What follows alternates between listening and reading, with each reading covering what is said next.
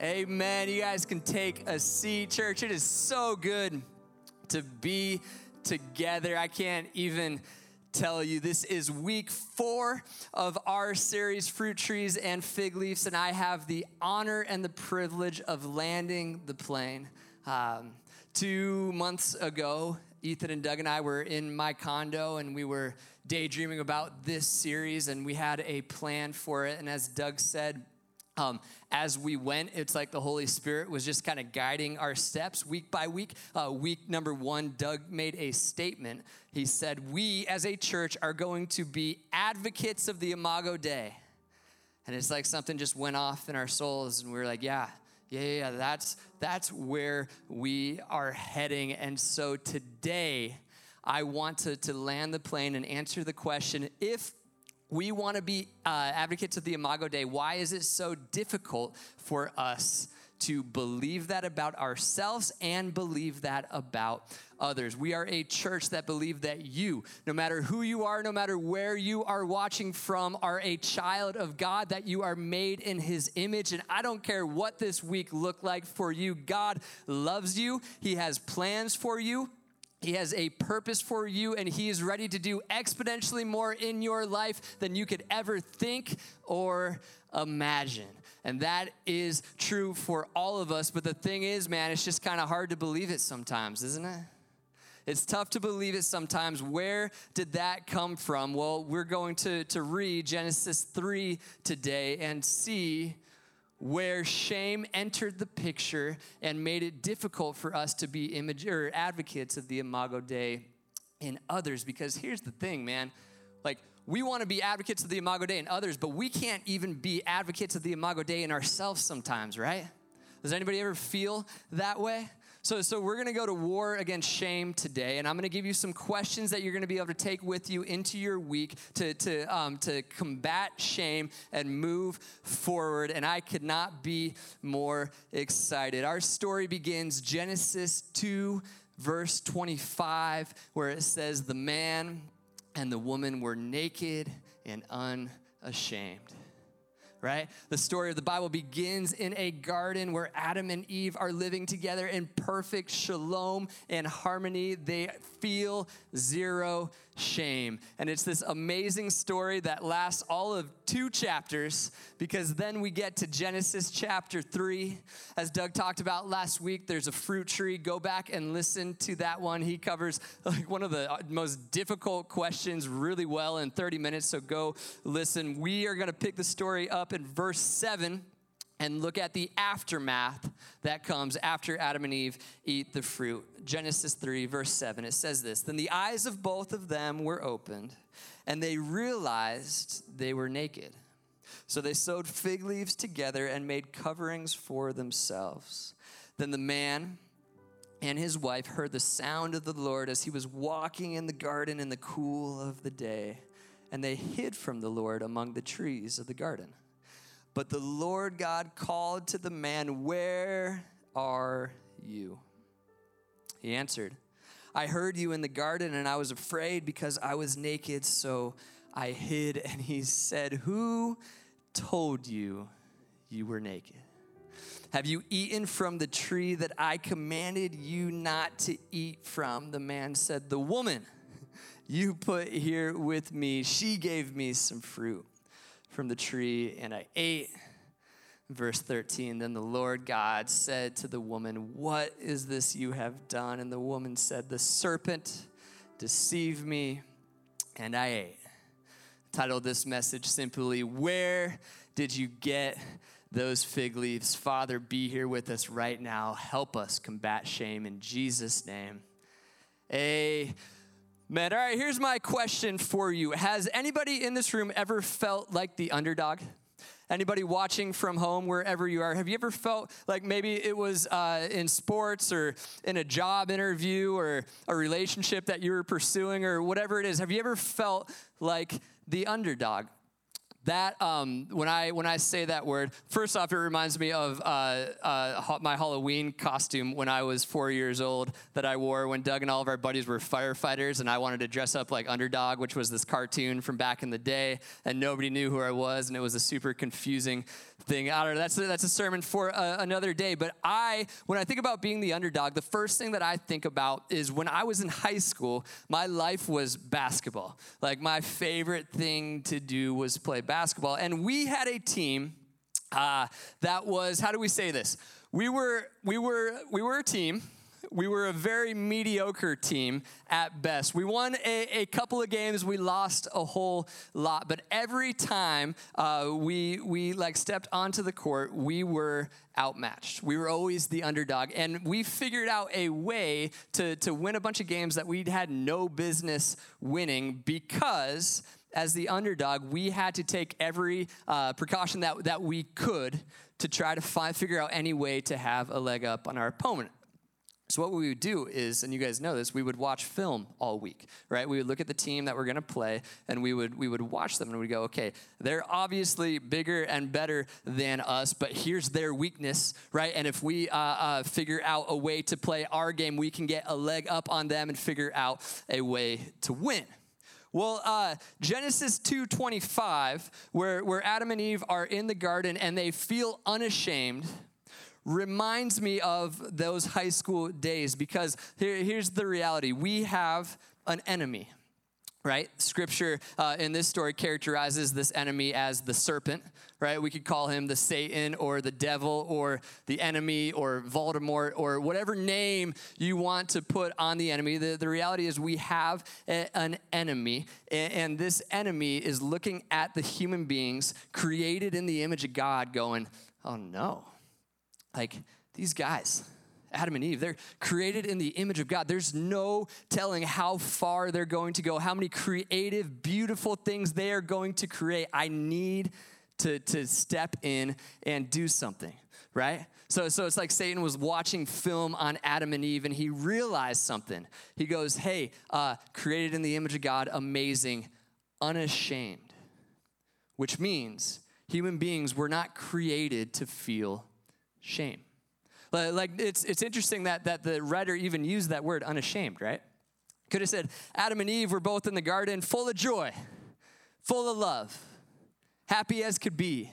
But instead he goes with unashamed. And so the enemy, being the crafty enemy that he is, goes, hey, I know how to get him.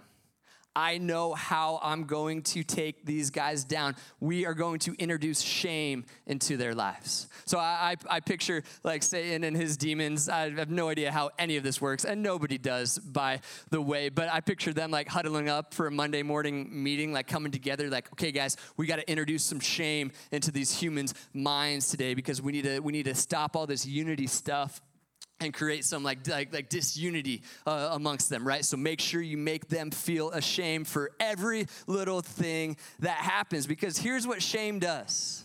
Shame takes authenticity, takes human beings who are able just to be their authentic self, and it makes us feel like we aren't enough, and so we need to start acting, right? Well, maybe if they know that I'm funny enough, maybe if they know that I'm smart enough, right? Maybe if they know that I'm good enough at preaching, maybe if they know that I can sing well enough, right? Maybe if I can add X, Y, or Z to my life, then people will like me. We go from in the garden being completely unashamed, completely free to be our authentic selves, to just starting to act. Or if we can introduce shame into their lives, then they'll stop being so compassionate all the time with one another, and their compassion will turn into comparing. If we can get them to stop being so compassionate for each other and start comparing themselves to one another, then they'll start throwing stones at each other instead of loving one another. If we can get them to stop being so empathetic for each other, then maybe we can turn that into envy. And instead of helping one another, they'll be jealous of one another. They'll lose sight of justice for jealousy, right? This is what shame does. It's introduced into the story, and everything spirals out of control. So today, what I want to do is very simply this. I want to give you 3 questions that I've learned to ask from Genesis 3. 3 from Genesis 3. Rod, look at that. I didn't even plan on that. 3 questions I've learned to ask from Genesis 3 that have helped me in my life combat shame. Because I believe that if we can learn to combat shame, then the result of that is we are going to learn how to be advocates of the Imago Dei in ourselves. And then from there, we are going to be able to be advocates of the Imago Dei in others. Does that sound like a plan? You guys can respond. You're in this room now. Guys, we've been preaching to an empty room for months. You got to help me out today. Okay, question number 1 is this. Do you actually believe God wants to be close to you? Do you actually believe God wants to be close to you? I think the obvious church answer is, well, yeah, of course. But I want you to actually think about that question a little bit today. Let's go back to our text. Adam and Eve eat the fruit, and it says, then the eyes of both of them were opened, and they realized they were naked, so they sewed fig leaves together and made coverings for themselves. Then the man and his wife heard the sound of the Lord God as he was walking in the garden in the coolness of the day. Before we go any further, I need to point this out. This is one of my favorite verses in the entire Bible because the fall just happened. Like everything just fell apart. And what is God doing? He's not running to get the fire extinguisher. He's not panicking. He's walking in a garden in the coolness of the day. In the evening. Last Friday, Doug and Ethan and I were playing golf with our buddy Matt at Avery Ranch, and it was a twilight round, so it was happening in the coolness of the day. And those last few holes, like I had my phone off and put away, and we were in this intense competition. It was Ethan and I versus Doug and Matt, and it was coming down to like the wire to the very last hole. I'm not going to tell you who won because it's not that important, but I will tell you that Doug and Matt lost. So, you can deduce from that what you will. Matt, we still love you. Keep working on your game, man. You'll get there. Right? But we have this like time where it just feels so peaceful and everything feels right in the world. And I love this picture of God going for a walk in the coolness of the day, even right as everything is breaking. But here's my thought experiment for you. Close your eyes for a second and imagine being in Adam and Eve's position. You hear God going for a walk in the coolness of the day, and then it says this. And they hid from the Lord God among the trees of the garden. But the Lord God called out to the man, "Where are you?" Okay. As you were just imagining that scenario happening, what was the tone of God's voice when he said, "Where are you?"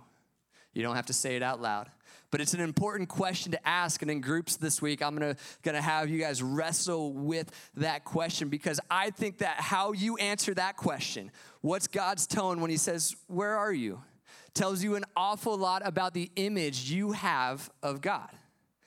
A.W. Tozer, this 20th century theologian, says this. He goes, "What comes into our minds when we think about God is the most important thing about us." By the way, Tozer said a lot of really brilliant things. Sometimes I wonder if he's like up in heaven, like, "Guys, I wrote other books. Somebody quote something else of mine," right? But that quote is so powerful, right? Because it tells us so much about the image we have of God. So what was it? Was God an angry parent ready to punish?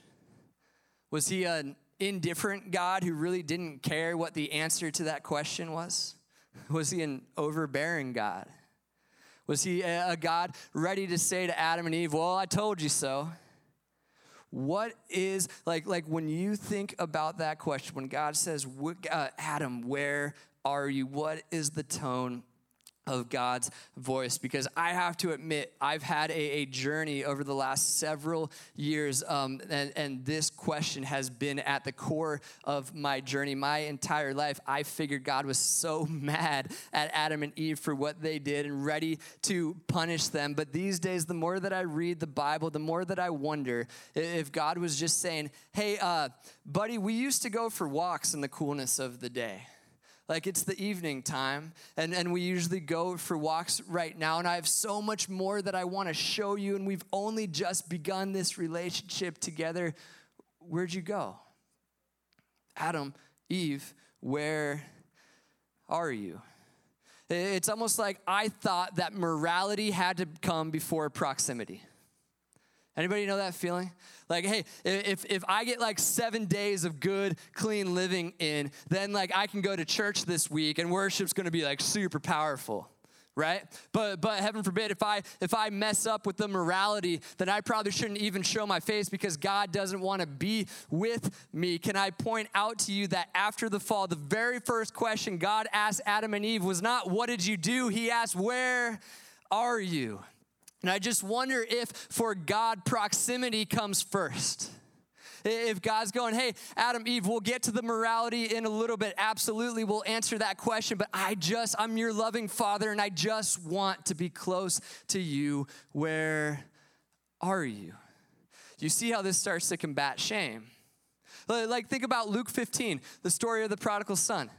If you know the story, a father has 2 sons. He sends, and one of them says, hey, I want my money now. I want my inheritance now. He goes out and he spends it on all of these things. He ends up becoming a slave, and he's living this miserable life. So he tucks his tail between his legs, and he walks back to his father, ready to make a giant speech and go, God, or Father, I messed up. I'm not worthy to be your son. Just let me be one of your hired servants. Can I please just live here? And if you know the story, you know what happens next, right? As the younger son is coming up the driveway, the father sees him from a long way off, and he takes off at a sprint. And he runs and he hugs his son, and you see his son start to make his speech, right? Start to sew some fig leaves together and go, I promise I'm not that bad. And the father goes, stop it. We'll get to the morality later. I'm just glad that you're here because proximity is more important to me than morality. And so we're going to celebrate the fact that our son has come home. In fact, he says this, this is Luke 15:22, but the father said to his servants, quick, bring the best robe and put it on him. Put a ring on his finger and sandals on his feet. We got to preach about this for just a second. The son wants to sew fig leaves together and make a case for himself. And so the first thing the father does is put a robe on his son. None of those fig leaves here. Son, your family, you're a human being, Imago Dei. We're going to put the robe on you. Isaiah 61:10, Isaiah talks about the robe of righteousness, right? So when you and I try to make ourselves justify ourselves by all of our actions, the image of God that we get in Scripture is God just going, let me put the robe of my righteousness on you, because it was never anything that you could have done to earn this. It was always something that I was going to do for you. So we got this younger son, insecure and ready to make his case, and the first thing the father says is, stop it, robe of righteousness. Then he says, hey, take the ring, put this ring on your finger. My favorite moment in any wedding ceremony is the ring part. The ring part. When I officiate them, that's what I say. Oh, it's time for the ring part. They get the rings, and they put the rings on their finger, and what they're saying is, hey, whatever comes next, right? In sickness or in health, whether things go really great, whether there are difficult seasons, we're in this together. And would this ring be a symbol that I'm not going anywhere, right? So the father sees his son, he runs, he puts the robe of righteousness on him. Then the next thing he does is he puts the ring on his finger. He says, family, proximity before morality. We'll get to the morality later. First, we got to talk about the proximity. We're just glad that you're home. And then he puts the sandals on his feet. Do you know that in those days, remember the younger son goes out and he becomes a slave. In those days, it was custom for people, when they got a slave, to steal the slave's sandals. Because if you can take the slave's sandals, then they have less of a reason, less motivation to run away. Interesting, isn't it? Because this is exactly how slavery works for us, right? Like 2020 has been a year, hasn't it? It's been difficult. And I feel like for so many of us, like the shame has come in, like maybe an addiction has resurfaced that you thought you were done with. You thought you kicked it away long ago, but then you were quarantined by yourself, and so you turned to the pills or to the porn or to the pasta or to whatever it was, and now all of a sudden the shame's whispering in your ear, hey, you're never going to be able to beat this. You're never going to be able to get past this. This is your life now, right? This is how shame works. This is how slavery works, and some of us, I think, need to get our sandals back. We need to let our loving Father go, hey, when you come back, when you're here, your family, I just quoted Olive Garden, which is an amazing place, right? And the first thing that the Father does is put sandals back on his feet to go, hey, you're not stuck in these patterns anymore. You're a son. And when you are a son, we can move forward. So can I encourage somebody right now, if you feel like this addiction is too hard for you to beat, yes, you can beat it because you're a son, because you're a daughter. If you feel like this unemployment season is never going to end and you're not worthy of ever getting a job back, yes, you are, and you're closer than you think. Get those sandals back on your feet. Start declaring that over your life, because breakthrough is coming your way. In fact, if you're feeling the resistance right now, whoever I'm talking to right now, if you're feeling the resistance right now, that means it's because you're closer than you think, and the enemy is doing every last thing that he can to keep you silent. Get the sandals back on your feet. You're a son. You're a daughter. Don't let shame tell you anything different. Proximity comes first, and then we get to morality.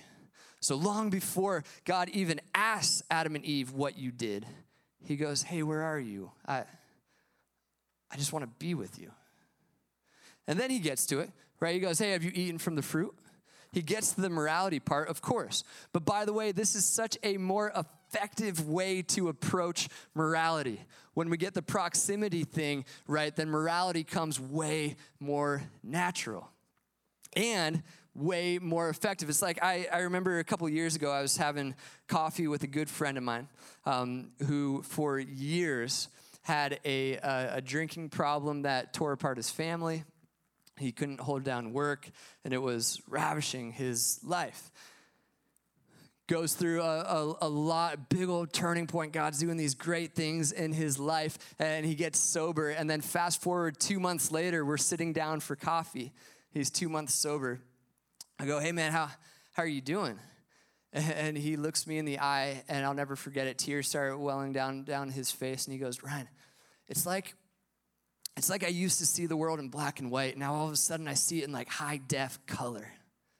It's like I can think so much clearer now. I can remember things now. I have more energy. I just feel good. And we had this great conversation about, yeah, of course, like when we live the way that God intended for us to live, life just works better that way, right? Like the morality is still super important, yes and amen. It's just that we got to get the order right. Proximity first, and then morality. So do you actually believe that God wants to be close to you? We start actually believing that, all of a sudden shame starts losing its grip on us. All of a sudden we start advocating for the Imago Dei inside of us. And in turn, we start becoming advocates of the Imago Dei in others. Do we see how this works? Question number 2. Do you have people in your life who will advocate for the Imago Dei in you? If you remember back to the garden scene, as soon as God asked, what did you guys do? Blame, it's like a game of hot potato, isn't it? Like Adam, what did you do? Well, the woman who, by the way, you gave to me, so this is kind of on you, God. right? And then Eve's like, no, it was the serpent, right? And nobody wants to say these words. I was wrong. That single sentence probably would have fixed a whole lot of problems, but instead they both doubled down and tried to justify themselves. Why? Because of shame. They were worried that they weren't good enough, that they wouldn't be accepted, that they wouldn't be loved, and so they all tried to get the shame off of them, right, by blaming other people. This guy named Tim Mackey pointed out a couple of weeks ago, I was listening to the Bible Project podcast, and he goes, isn't it interesting? He always says these profound things in like a very simple manner. He goes, isn't it interesting that they went to the tree originally to eat the fruit, and that's what caused the problem, and then they went back to the tree to get fig leaves to try to fix the problem, and then they went and hid in the trees to try to hide themselves from any punishment, right? It's like this is how shame works. It keeps us just continuing to go back to the same source, trying to fix the problem with the same consciousness that created it. Anyone told a lie and then have to tell another lie to cover up for that lie, and then another lie to cover up for that lie, and another lie, and it's like before you know it, your life is like a series of like a made-up story that you're trying to cover up for. And if you would just say, hey, I was wrong, all of a sudden you're set free. You feel like you don't even need the gift of discernment to feel how that phrase like shifts the atmosphere in the room. I was wrong. Or, hey, how about this? Hey, because of how I grew up, I can't see that there might be an injustice happening at the moment, but I can't get past the point that there are a whole bunch of people that disagree with me, and so maybe I'm wrong. And maybe what I can do is just show up humbly and listen and learn and ask questions and be a fellow human being. That is the way forward. But shame keeps us from going there. Adam and Eve just start blaming. Just start playing the blame game. Are you surrounded by critiquers? Or are you surrounded by people who love you enough to say, hey, let's create a way forward, right? Like the people that we have in our circle, are they advocates of the Imago Dei in you? Or are they just plain scared, trying to do their own thing over here and letting you be yourself? Having people in our circle who will be advocates for the Imago Dei in us is absolutely essential. I know this personally, so I'll just go first because a couple of months ago, Doug and E, I've said, hey, you have full right to say whatever you want to me whenever because I trust them and because I know them. And we were meeting as a staff, Emily and Sam as well, like we do every Thursday. And they in love pointed something out to me. They go, hey, you may not see this in yourself. It's a blind spot. That's why we call them blind spots. You go, hey, you used to be the most optimistic person I've ever known. Hopeful optimist. Where did all of this pessimism come from? I don't know if anyone can relate to that. Pessimism is one of those fig leaves that I've learned to develop over the years. And so they go, hey, where'd you get that fig leaf? Like, where did that pessimism come from? And it stings, right? But then you take a step back and you look at yourself and you go, oh, yeah. Like, yeah, that is there. Okay, where did I get that fig leaf? Where did that come from? Well, there's all this disappointment from the past, right? There's all these people that have let me down in different ways and whatever. And so as a survival mechanism, I just became pessimistic. Because if I keep my expectations low, then I'll stop getting let down all the time, right? Well, the problem is that's no way to live. That's not the gospel. That's not the way forward, right? And so they in love point it out to me, and I get to work. Man, I go, okay, I see it now, so I'm going to start combating it. So I've got my gratitude journal that I write in every day. Adam's been living with me, and we do insanity every morning, which is just brutal. But then right after that, we go out to my backyard, and we list off things that we're thankful for. And our first one is usually that I didn't die during insanity, right? But then we go on from there, and it's like I'm seeing things start to turn. I'm a recovering pessimist, right? It's not me anymore. It's not who I am anymore. I'm getting back to the optimism. Why? Because I have people in my corner who will be advocates for the Imago Dei in me. Donald Miller is one of my favorite writers, and he recently wrote a book, not recently, a couple years ago, wrote a book called Scary Close. Scary Close, and it's all about people are helping drop the act and pursue like actual relational intimacy, right? So he writes this book and he goes, there's a reason I wasn't married until I was 42. Here's all of the things that I had. I kept hiding behind these masks or hiding behind these fig leaves. I bought it for a friend, by the way. I haven't read it yet. I'm kidding. So Donald Miller writes this book, and what he says in chapter 1 is he goes, I have this friend in my life named Bob. We find out later it's Bob Goff, which is, of course, it is. Like love does. Everybody always Bob Goff. Like, cool, Don. Cool that you can just name drop Bob Goff. That's awesome. But Bob would call Don on a regular basis, and he would go, hey, Don, you're good at relationships. And Don would be over here like, you have no idea. Like, you have no idea what my track record is. I'm not good at relationships. And Bob would call him again and just go, Don, you're good at relationships. And Don would be like, you're obviously not paying attention to my life. You're not seeing the trajectory of my life. Bob, you don't know me. And Bob would just go, hey, Don, you're good at relationships. And over time, it's like Don actually started to believe it. Right? It's like this truth of Bob advocating for the Imago Dei in Don started to sink down into his soul, and he started to actually believe it. And I won't give away the rest of the book, but it's about his journey toward freedom and understanding intimacy in relationships. Why? Because he had a friend who was willing to advocate for the Imago Dei in him. Now, Bob wasn't lying to Don. Doug talked about this last week. It doesn't mean we just make things up, right? It doesn't mean that we just unconditionally tell people that they're okay no matter what they're doing. What Bob understood is that Don was created in the image of God, which means he's created in the image of a relational being. Which means that deep down inside, Don actually is really good at relationships. It's just that it's covered up with a whole bunch of shame and stuff that's not supposed to be there, right? So what Bob was able to do is he was able to look past all that stuff and call out the Imago Dei in Don. Do you have people in your life like Bob? Have a friend like Bob. And parents. I'm not a parent, so I never get up here and talk about parenting. But one thing I can say with authority, because I had it demonstrated to me my entire life, is parents, believe in your kids.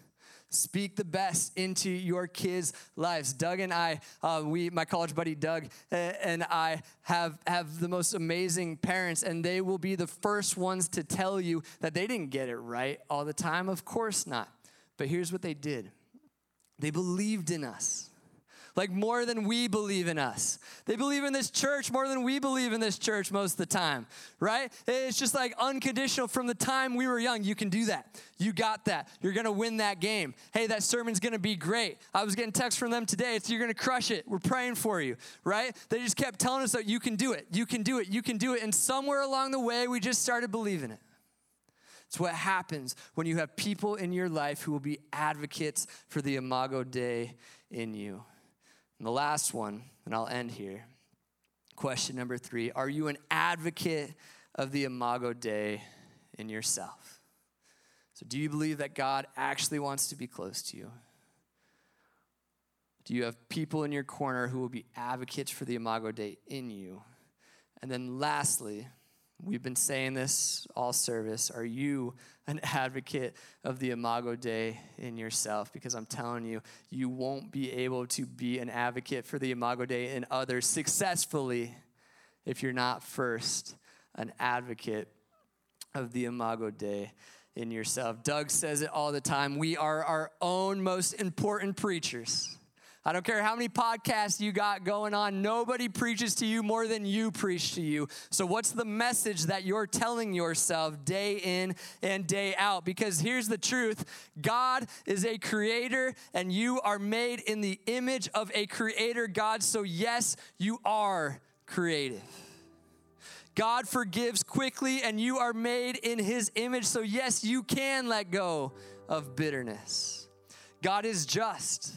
And you were made in his image, so yes, you do have a voice.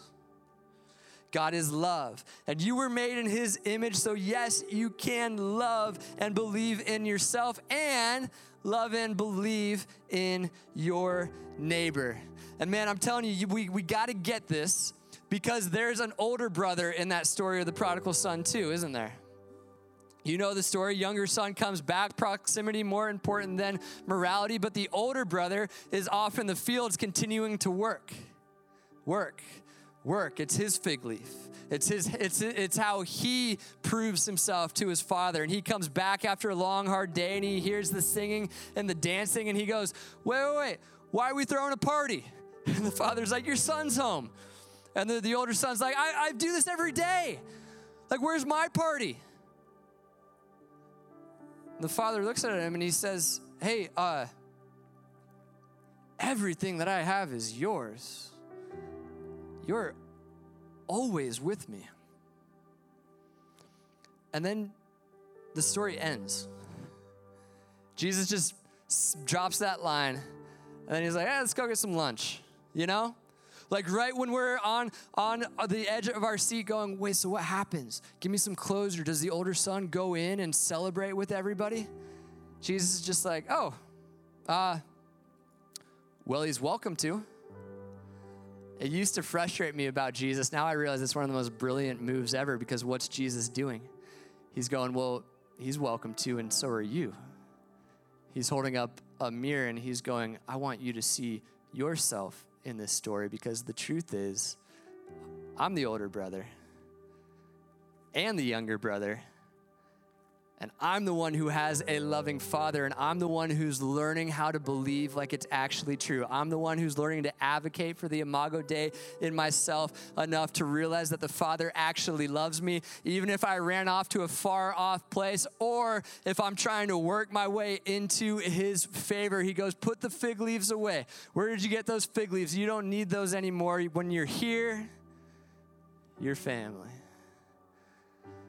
We have to learn how to preach to ourselves, because I don't know about you, but I just, like, depending on the day, I'm the younger or the older son. Sometimes both within an hour, right? The beauty is you have a loving Father who created you in his image. We got to shake off the shame and start preaching that over our lives, because it's true. So true, in fact, that in Genesis 3, when they eat from the tree, right in that moment, God goes, hey, I love my creation so much that I'm ready to go to whatever length I have to make sure that we get to go for walks in the coolness of the day together again.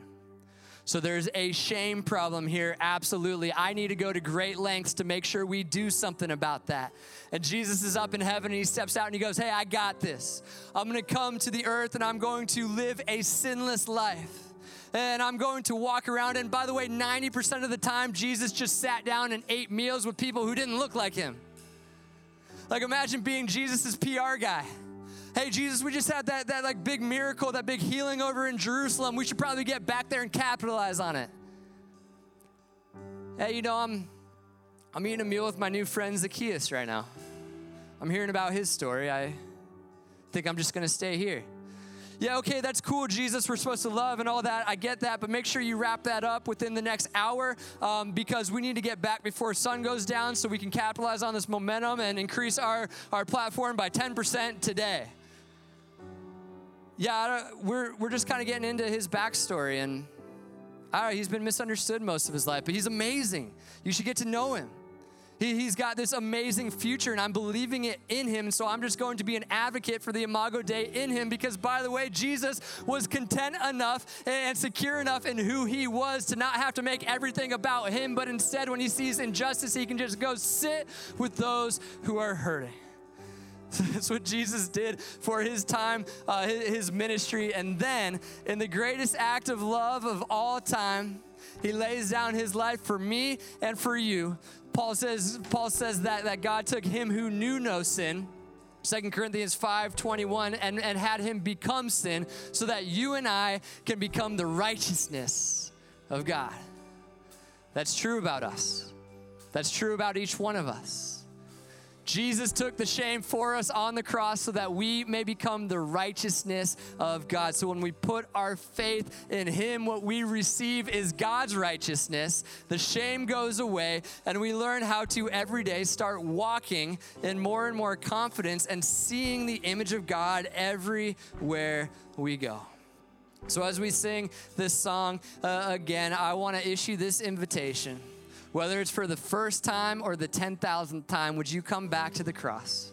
Would you come back to what Jesus did for you, the greatest act of love of all time? Would you be reminded today that God is crazy about you, that proximity is more important than morality? We'll get to the morality later, but let's first get the proximity, like I actually want to be with you. And then would you get some people in your corner who will advocate for the Imago Dei in you? Then would you start advocating for the Imago Dei in yourself because it's true?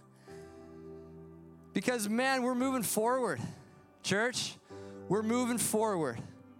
And where we're going, shame's not going to help.